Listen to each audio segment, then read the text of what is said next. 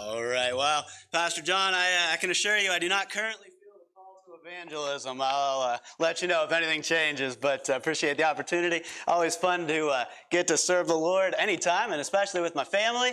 And so I enjoy getting to sing. I'm not sure if Addison... Okay, she's not leaving. She's just running over there. Okay, apparently we're good. But privileged to get to sing in church anytime and with people here. And glad for the opportunity to preach. Appreciate that, Pastor John, and with some folks here. It's really been great to be able to be back in person. Appreciate those still joining us online as well, if that's the better option, the more comfortable option for you. And I'll admit, I've really enjoyed every conversation I've gotten to have with people here today at church, with one exception. Now, we'll let Darren Tomlin stay nameless. Of course, we wouldn't name him. That'd be rude. But he is the one that implied that my orange tie looks like a Tennessee tie for the football team there. And that's just offensive to me as a Florida Gators fan. So, I mean, you know, a little bothered by that. But with that exception, it's just been great to have some folks here. I've enjoyed getting to talk to Brother Darren today. That was just a little extra fun I get to have with that one, but it's been great to be here. Tonight we're going to be looking at a message entitled, There's More Going On Than Meets the Eye. And I think that would be true anytime. I know it would, but definitely right now. And really, whether all of the typical, maybe newsworthy items are the things that are on your heart and mind tonight, or whether it's something deeply personal, very private, the Word of God will have some great things, I think, to share with you from Joshua chapter 5 as we look at there's more going on than meets the eye. Joshua chapter 5, starting in verse 13, it says, And it came to pass, when Joshua was by Jericho, that he lifted up his eyes and looked, and behold, there stood a man over against him with his sword drawn in his hand. And Joshua went unto him and said unto him, Art thou for us, or for our adversaries? And he said, Nay, but as captain of the host of the Lord am I now come. And Joshua fell on his face to the earth and did worship, and said unto him, What saith my Lord unto his servant? And the captain of the Lord's host said unto Joshua, Loose thy shoe from off thy foot, for the place whereon thou standest is holy. And Joshua did so. Joshua faced a huge battle, leading an entire nation into enemy territory, battling a walled monstrosity called Jericho, a city whose wickedness was so complete that only one person, Rahab, and her family would be able to be saved from the destruction that was coming. Joshua was fighting the right battle and was on the right side of the battle. But even Joshua needed to learn that there was more going on than meets the eye. More to remember than what's right in front of our faces or screaming at us from the TV or smartphone. Now, hopefully the TV and smartphone don't include me if you're watching online. Hopefully that's not the issue there. But at the same time, whether your battle is big or small, internal or external, familiar and ongoing or very new and unexpected, medical, political, national, or personal, Joshua, this wonderful book of victorious Christian living, offers some wonderful insights and help. Let's pray, and we'll get into the message. Father God, thank you that you were in control then and you're in control now. Thank you that you're doing more than we can even imagine, more than we can wrap our minds around, and that we can trust you and we can rely on you. I pray that as we dig in to this message from Joshua, that the things that you were doing in his life and reminding him of, that you remind us of. Pray that you'll give us what we need to be able to boldly go into the world in the week ahead and live the Christian life the way you want us to. We thank you. In Jesus' name I pray, amen. Well, first of all, to help us remember that there's more going on than meets the eye, we need to recognize the real battle. After being freed from Egypt, spying out the promised land, having to wonder for 40 years because of lack of faith that God could give them the land, even with the battles and obstacles and what it involved, after winning some battles on the other side of the Jordan River, the nation of Israel has finally crossed into the promised land, but now faces a very real opponent, Jericho. A very real battle against a very well-fortified city, ready for a long siege. But the real battle, the first battle, wasn't against Jericho, and it wasn't against what they could see.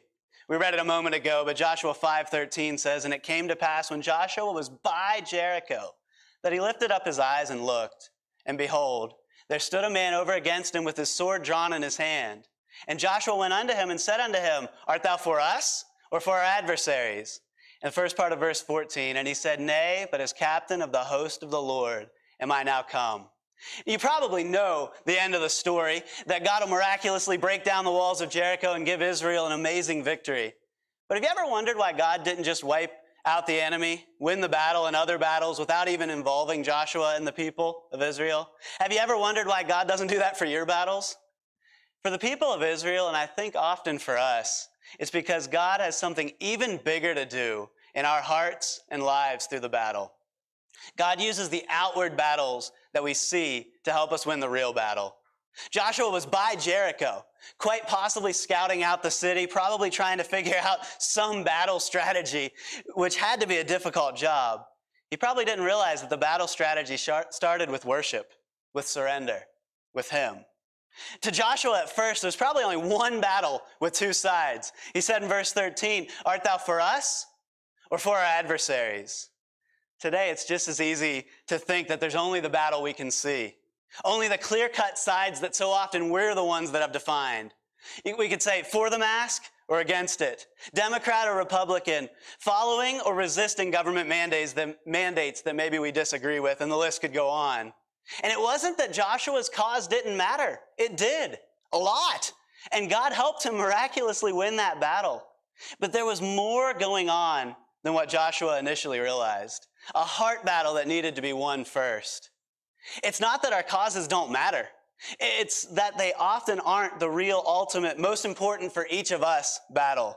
Joshua needed to remember that his cause was right, not because Jericho was wrong, which it was, but not because Jericho was wrong, but it was because it was God's cause. Joshua needed to take a moment, not that I see anything in the text that indicates that Joshua was doing wrong, but he needed this reminder before he was able to face the outward battle. The real battle so often isn't us versus an opponent, an enemy, or a circumstance. It's often more internal than external, often more spiritual than anything else. So often, really always, a part of God's bigger plan, a battle in a war that God has already won and will ultimately be the ultimate and eternal victor. And really, our battles are probably impossible for us to figure out completely, so we need to trust the one who knows everything. We need to, as the saying goes, not miss the forest for the trees. Now, I'll admit right off the bat that I am the type of person that will get so caught up in the details if I'm not careful that I'll miss the big picture easily. I will miss the forest because of the trees. We often see things in terms of wins or losses for our causes, when in fact God has so much more he wants to teach us during those outward battles. We may not be able to see all of the big picture of what God is doing, all of the forest, but that should make us trust him more, not less.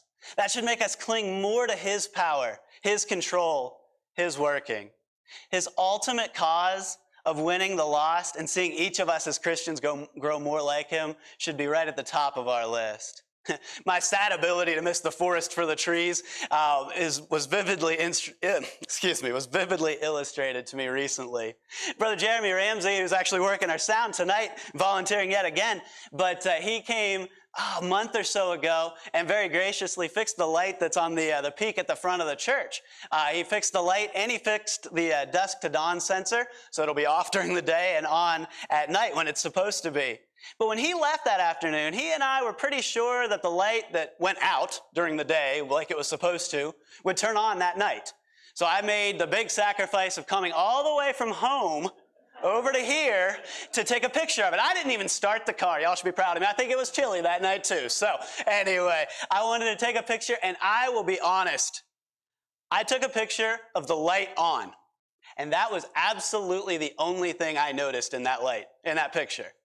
I sent Brother Jeremy a picture just for the sheer fact that the light was on. And then he sent it to Pastor John, and Pastor John go ahead and put the picture up. Pastor John put this, I believe, on his Instagram. Hope you don't mind my borrowing it there, Pastor John. Wasn't until Pastor John posted the fact that that is a cross with a light shining out of it that I realized there was more going on in that picture than the fact that the light actually worked. The fact that our little battle, in quotes, was won, that we got through what we were looking at. And I absolutely missed the forest for the trees. I was so caught up in the details. And Pastor John used that as a great illustration of being a beacon, and be a beacon that beckons others to begin a relationship with the Savior. And I believe back around Christmas, you were preaching on the star and everything. It was perfect. It seriously wasn't until I saw Pastor John's post with that comment, that caption, that I even realized it. It was pretty funny. As I look at inward unseen struggles. I realize that we don't always see the bigger picture. But if we'll take time to notice God who's in control, take time to notice the real battle, that maybe our circumstances ease up, maybe they get worse. Maybe we win that battle, maybe we lose it. God is in control, and we can enjoy the fact that we can grow through each thing. As I look at these issues, it reminds me of our adoption process. Now, most of you would know we've had the wonderful privilege of adopting our two wonderful daughters, and I couldn't love them anymore if I tried. But we face battles, as anyone that's gone through an adoption process can relate to. We've faced battles with finances, discouragement, and even at times despair. Understanding God's timing, or just not fighting against God's timing, knowing what to do next, even the distinct possibility of having to start the adoption process all over at one point in a new state, simply because we were following God's leading, God's will into full-time youth ministry, which led us from South Carolina to Texas. Those were the battles we could see. The ones that we were right by, like Joshua was right by Jericho. But there was a lot more going on than met the eye. A lot more that God was doing behind the scenes. A lot more God was teaching us. A lot more God was giving us than a child, even though Brooklyn and Addison are pretty amazing. Facebook memories have really, over the last few months, captured this with our girls being born in January and February. It reminded us of a lot of the steps in our adoption process, and it's just been a wonderful treat to be able to go back through that. So let me take you on just a quick couple-minute journey of what God did there, and the fact that this is what was going on outwardly.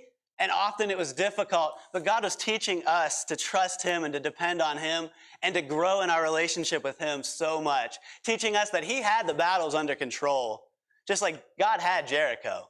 Joshua needed to realize that first. But it was in November of 2013 that I believe Jen posted, thankful to finally Facebook announce the start of our adoption process on National Adoption Day, and that was a treat to be able to announce that. It was the following January, just a couple months later, that tomorrow is our first meeting with the adoption agency, and that was in South Carolina. But after that, we went through the process, and God was good. We were approved on the waiting list, a phone call away, where it could be now, come to the hospital now, your child is here now, or it could be, hey, 4 or 5 months from now, we didn't know. But the phone didn't ring for a while. Really didn't ring for about 9 months. And we had our nursery with a bunch of gray walls and bright colors, so we'd be ready to welcome a little boy or a little girl. We had no idea. And it was even during that time that our dog died. So we would teach during the day, and we came home to an empty nursery and an empty dog crate, which if you like pets, you can relate to that being a struggle. Some of you are like, who cares about a dog? I understand. But at the same time, there were some low times.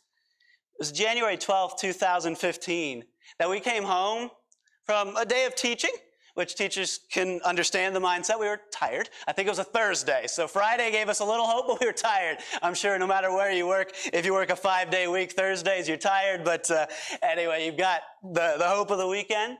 But there, I think right on top of our stack of mail was yet another reminder about a bill that we should not have owed for our adoption process. There were a lot of bills we expected. Of course, it's an expensive process, and we knew God was in it, but we went to get physicals. I appreciate that physicals are a part of an adoption process. Good if you're going to adopt a child, that you're healthy enough to do so.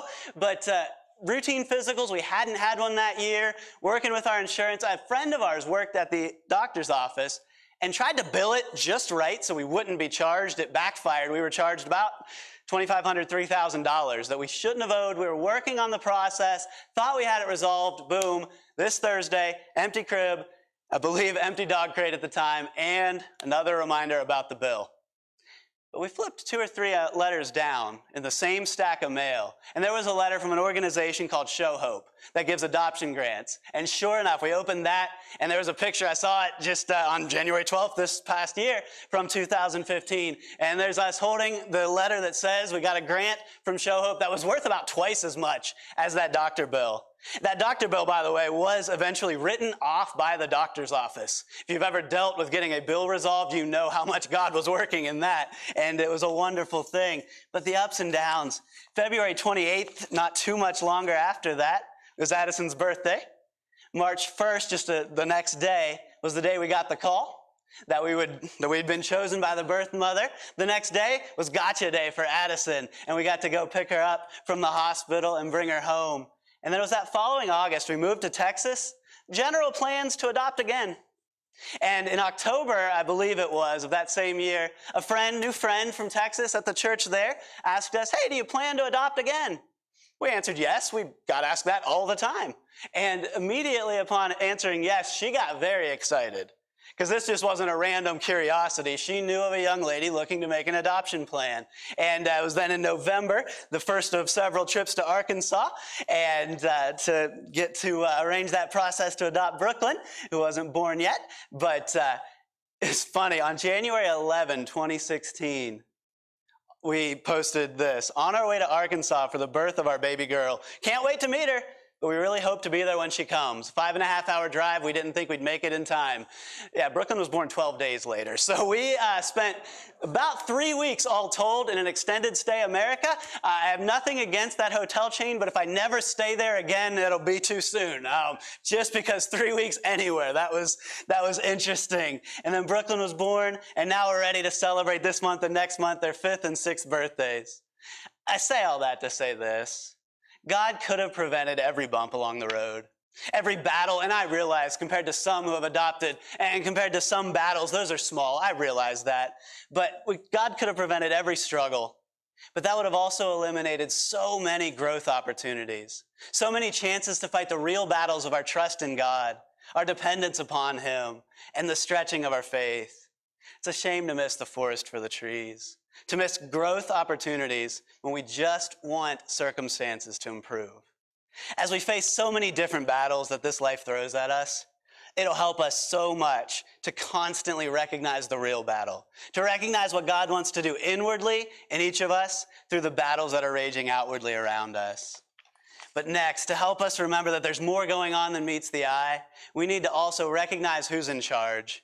Joshua 5:14 says, and he said, nay, but as captain of the Lord, of the host of the Lord, am I now come. And Joshua fell on his face to the earth and did worship, and said unto him, what saith my Lord unto his servant? It was clear at this point to Joshua that there was more going on than, are you for me or against me? Or are you on this side or that side? It's no, I need to be on your side. Seems clear from this passage that this captain of the host of the Lord was in fact Jesus, one of the several Old Testament appearances of our Savior. Charles Ryrie says, Joshua worshiped the captain of the host of the Lord as Yahweh, acknowledging that this was his war and that the Israelites were but a part of the Lord's hosts, standing in the presence of God. Imagine how ridiculous it would have been for Joshua to have said something like this: but you should be on my side. I'm doing something good. I'm fighting the enemy. They're wrong and I'm right. I need help, not guidance. I need the ability to do more, not to pause to worship or adjust. But how often are our attitudes something like that? God, you just have to make my circumstances easier. And I think he's saying, well, maybe I'll do that, but first I want to change your heart. I want to impact you right there. As one commentator says, Joshua was reminded that he was second in command. Every father and mother, pastor and Christian leader is second in command to the Lord Jesus Christ. And when we forget this fact, we start to move toward defeat and failure. The Lord came to Joshua that day, not just to help, but to lead. In a silly sense, I recently was scrolling through Facebook and saw someone, I don't even remember who it was and it doesn't matter, but they commented on someone's post that they were surprised about. They commented, holy cow, but they misspelled it, which sure I have had autocorrect do far worse to my posts. No judgment there at all, but they spelled it W-H-O-L-L-Y, as in totally, fully, completely cow. I don't think that was the sentiment they were going for, but it kind of reminded me we should just be holy God's. Before any battle, no matter what is happening out there, let's in here recognize he's in charge. We are wholly his. If he wants to take us through battle after battle, if he wants to end the battles or allow them to keep going, we should be wholly his, fully, completely, totally his. God was in charge of the battle against Jericho, and he's in charge of our battles as well. Because he's in charge of all of our outward struggles and battles and circumstances, we should be willing to allow him to lead us in our inward struggles and inward growth as well. God was in charge of the pressure. Here's Joshua. He needed help for his first battle on the other side of the Jordan and against quite a walled city. People were looking to him for leadership. If you just put yourself anywhere near Joshua's shoes, you realize the pressure that he's under. And we can understand that and we can relate to it. But God was in charge. We understand he felt a lot of pressure, but there was more going on than met his eye. There was God, fully in control and wanting to help Joshua prepare inwardly before he fought outwardly. How often are we tempted to cave to the pressure when a great victory is within reach? Often a victory in the real inward battle and the battle that's right in front of us. And God's the one who's in control of all of it. We don't have to give in to the pressure. Now, I'm no bowler, but I recently read this illustration about pressure. I'll be honest, when it comes to bowling, I feel absolutely no pressure. It's really, I'm not counting my score, I'm counting how many gutter balls I'm going to get, and it's usually a lot. I'm terrible. But apparently the odds against rolling a perfect 300, which I believe are 12 strikes, maybe in my entire life I've rolled that many. So again, I'm not up on bowling because I'm not good at it. But odds against rolling a perfect game are about 225,000 to 1. Pressure was so great that one bowler couldn't bring himself to play the final ball of an otherwise perfect game. So I believe he's sitting on 11 strikes, one more, and he's got it. Pressure got to him.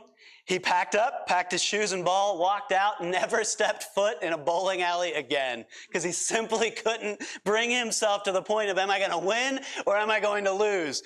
Yeah, I don't feel pressure bowling because there's no need. I'm not going to be rolling a 300 at all. But so often the pressure will get to us if we don't take time to remember God's the one in charge. We can keep going. Our God will never allow the outward pressure of living for him to overwhelm us if we inwardly rely on him. And that's often a day-by-day and moment-by-moment thing. For Joshua and for us, God's in charge of the pressure. God was also in charge of the plan. Skipping ahead to Joshua chapter 6, again, you're probably familiar with the story, but verse 1 says, Now Jericho was straitly shut up because of the children of Israel. None went out, and none came in. And the Lord said unto Joshua, See, I have given into thine hand Jericho, and the king thereof, and the mighty men of valor. I'm sure at this point Joshua's like, woohoo, you've given them to us? You've already given us some victories. Now this one too, that's great. I bet the plan confused Joshua a little bit.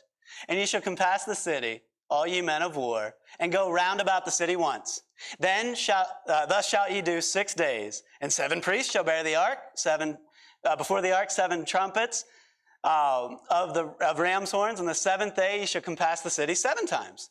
And the priests shall blow with the trumpets. And it shall come to pass that when they make a long blast with the ram's horn, and when ye hear the sound of the trumpet, all the people shall shout with a great shout, and the wall of the city shall fall flat down, and the people shall ascend up, every man straight before him.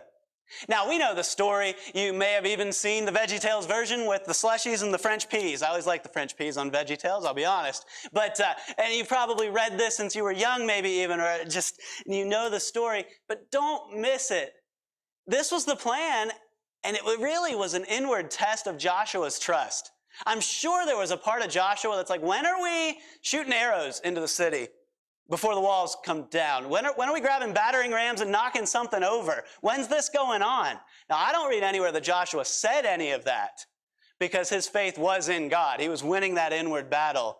But the plan made no human sense. Maybe your circumstances don't either. Maybe your circumstances, maybe God's plan for your life right now, you can't wrap your head around it. I'm so glad God's smarter than we are. His plan is perfect. Let's be willing to follow it and remember that he's in charge of the plan. If Joshua had not first worshiped God, he may never have been inwardly ready to follow the outward battle plan. But God was not only in charge of the pressure and the plan, God was in charge of the provision, meeting the needs every step of the way. Obviously, God did knock those walls down, give them a great victory. But humanly speaking, the plan didn't make sense. I can't knock a Lego tower down by walking around it and then yelling at it. But part of recognizing who's in charge of our battles, part of recognizing the real battle, is remembering that God is in control of the provision. It's his plan. If it's his plan, he'll provide. And he wants to do some amazing stuff in our hearts along the way. This was illustrated in a funny way, just even the other night. For years, I've had an iPhone. Sorry if you're an Android fan. I am iPhone all the way. I enjoy iPhones. You're not going to change my mind. You can try. I doubt that it'll happen. I've enjoyed the little flashlight on my iPhones. I think I'm on my 3rd iPhone that I've ever had, and I've enjoyed that for years. But it wasn't until about a year ago that I realized if you hold down the flashlight button and even maybe push it a little to the side, you've got all these different brightness settings. So you can set it just right, and I know you all already knew this, so don't laugh at me too much, but you can set it just right for the right setting for that situation. I was missing out on the provision that iPhone had. Not a huge deal, but God's provision is there all along the way. Let's not ignore it or simply be too busy to notice it or to depend on it. Let's not be too focused on outward battles to rest on the fact that God is meeting every one of our needs, and we can rest in his just right, adjusted for the situation, perfect provision. Life's battles get put into better focus as we daily recognize who's in charge. And lastly, as we remember that there's more going on than meets the eye, we need to get right before we run off into a battle. Joshua 5:15, and the captain of the Lord's host said unto Joshua, loose thy shoe from off thy foot, for the place whereon thou standest is holy. And Joshua did so. This one's really difficult if you're anything like me. So often, we want to get riled up, fired up, ready for action, ready to do what we think is best, what we think the plan should be, before we ever fight the real battle, the inward one. Before we ever make sure what we're mad at is what we should be. Before we ever look at, okay, maybe that is wrong and we're right, but are we responding right? Often the seen battle distracts us from the unseen one that needs to be fought and won first. One commentator has said that Joshua's process mirrors the process described in Ephesians, that of humble worship, a holy walk, and then heavenly warfare. So I want to spend just the last few moments of the message looking at those three issues from Joshua and from Ephesians. So first of all, being right with God involves humble worship. Verse 15 said, loose thy shoe from off thy foot, for the place whereon thou standest is holy. And Joshua did so. Probably seemed to Joshua like quite a unique way to get ready for a big battle, but it was the perfect way. We need to take time with God to just humbly worship him, that he's in control, that he sees the end from the beginning, that he's got it before we're ready to run off into a battle. Ephesians 3:14 says, for this cause, which in context is how the Gentiles had been impacted and changed by their union with Christ, I bow my knees unto the Father of our Lord Jesus Christ. The Apostle Paul, with everything he had going on, all the battles he had fought, seen by God's grace, how he had won them, all that he had going on in the future, knew that he needed to take time to worship God. Worship can be very clarifying. It's amazing what becomes more or less important as we worship God through prayer and Bible reading and just allowing him to impact our hearts. Often problems and battles don't just disappear, but inward unseen battles are fought and won by God's grace. And then outward battles are put into proper perspectives. We just take time with God each day. Worship so often helps adjust the way we look at things in our lives. Sometimes we'll be begging God for a specific result, and then it'll change to, whether that result comes or not, it'll change to just being grateful to be able to spend time with God. From God, I need this, to God, I need you. And that doesn't mean the battles don't matter, but at the same time, it'll put them into proper perspective. Being right with God involves humble worship. Being right with God involves a holy walk. We see Joshua worship God and then follow the plan and even deal with Achan's sin after the battle. If you haven't read about Achan's sin and the rest of the battle, feel free to read the next couple chapters in Joshua later. But Ephesians 5:15 says it this way. See then that you walk circumspectly, not as fools, but as wise, redeeming the time because the days are evil. I really think part of our morning devotions or evening devotions, whenever you spend time with the Lord, but part of every day needs to be, God, search me and know me. Let me know what's in my life that needs to change. Some people really hit the altar at church and come here and do that, and that's wonderful. But let's make that be a daily thing where we allow God to say, how's my walk? And we adjust those things. Joshua needed to have humble worship and also make sure his life was right before he went back to the rest of the troops and explained the plan that only made sense through eyes of faith. Remembering that God is ultimately in charge shifts our focus away from others and onto ourselves and making sure we're right with God first. Desires for revenge or retaliation that are so common when we're facing battles become desires for God's glory, regardless of the outcome of the battles. The somewhat well-known story that maybe you've heard before is told of a woman who was bitten by a mad dog. It looked as if she was going to die of rabies, so the doctor told her she should make out her will. Taking her pen and paper, she began to write. In fact, she wrote and wrote. Finally, the doctor said, "This is surely a long will you're making." She snorted, "Will nothing. I'm making a list of all the people I'm going to bite." I think I even saw a couple of you chuckling before the end there. You might have heard that as well. Yeah, some of us, we just can't wait for the chance to win a battle by being the victor, defeating that person. Maybe right now you just can't wait to see someone lose. Don't pull out a pen and paper or your phone and make a list and then go find a rabid dog. Please don't. But maybe we can't wait for some enemy that we see or just some person we don't get along with to get what's coming to them. Maybe most days you just hope to be the one that gets to win the battle against them, to be the swift hand of what you view as justice. It's amazing to me if I don't take time to worship and make sure I have a humble worship and a holy walk. So often my view of justice and what needs to happen is so different from God's. But maybe sometimes we're just like, yeah, I can't wait to get them. But a holy walk called Joshua to simply follow God's leading around this wicked city for days. A holy walk will focus us on our inward need to be right with God. And it'll often diminish our outward frustrations. It's not that battles will necessarily be resolved immediately. God does do that in answer to prayer, of course. But so often it's that humble worship and that holy walk, making sure we're focused on just living the right way for God no matter the circumstances. It'll shift our perspective. And what seemed huge will often seem so much smaller compared to eternity and compared to God. And being right with God involves heavenly warfare. The time did come for Joshua to fight the outward battle with Jericho, but the inward battle had already been won by then.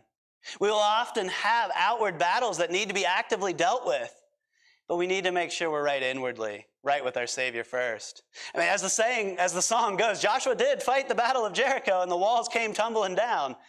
Joshua won, though, the moment he worshiped God and decided to follow God's plan. The rest of it was already decided. Ephesians 6:10 puts it this way for us about heavenly warfare. Finally, my brethren, be strong in the Lord and in the power of his might.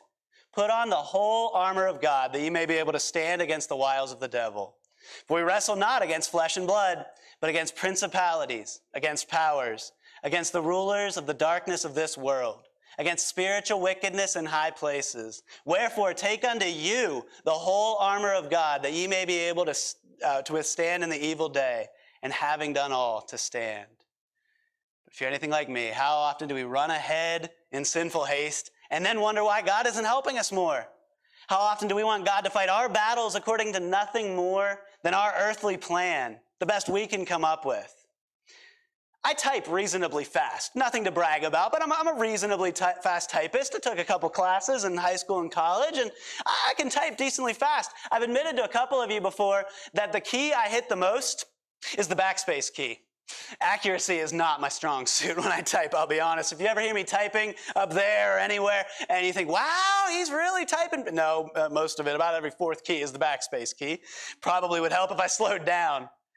We may not even be good typists, may have to use the backspace key, but how often do we, despite that, want a giant backspace key for our words and actions, and yet still think we're ready to dictate what needs to happen in our battles that go beyond what we can even understand? We need to get right before we run off into a battle. We need to check first that we're right with God inwardly, worshiping him, living the way he wants us to. God was for Joshua. It's really not that Joshua was going the wrong way. Joshua was obeying. But God helped Joshua in amazing ways to see that he wanted Joshua to learn first to trust that he's in charge and that his plan is what needs to move forward. Jericho was wicked. Joshua could have thought that his cause was the only cause. But Joshua needed to remember that there was more at stake, that God had a bigger plan. Joshua needed to fight the right battle in the right way. He needed to realize that there was more going on than met the eye, and so do we. While we pray for God to work in the battles of our lives, let's also pray for God to work in our lives through those battles. Let's pray. Father God, thank you that you are in control of every battle we face. And for those here, those watching, Whether those battles are things that we all are facing right now or things that are deeply personal, maybe private, that nobody else knows about. We thank you that you know about them and you care. And we pray for you to help in each of those things in your perfect time. But even before that, even during that you'll do the work in each of our lives that you want to. You don't waste anything. And when you take us through a battle outwardly, I pray that we'll allow you to work in our lives inwardly. That instead of running off in this direction or that direction and thinking that the outward battles are most important for us, that we'll realize that our relationship with you is most important, and we'll make sure that's right first before we ever even worry about fighting an outward battle. Thank you for loving us. Thank you that as my family got to sing a bit ago, that your mercy is more because we struggle with this so often. Thank you for your help and your love. In Jesus' name I pray, amen.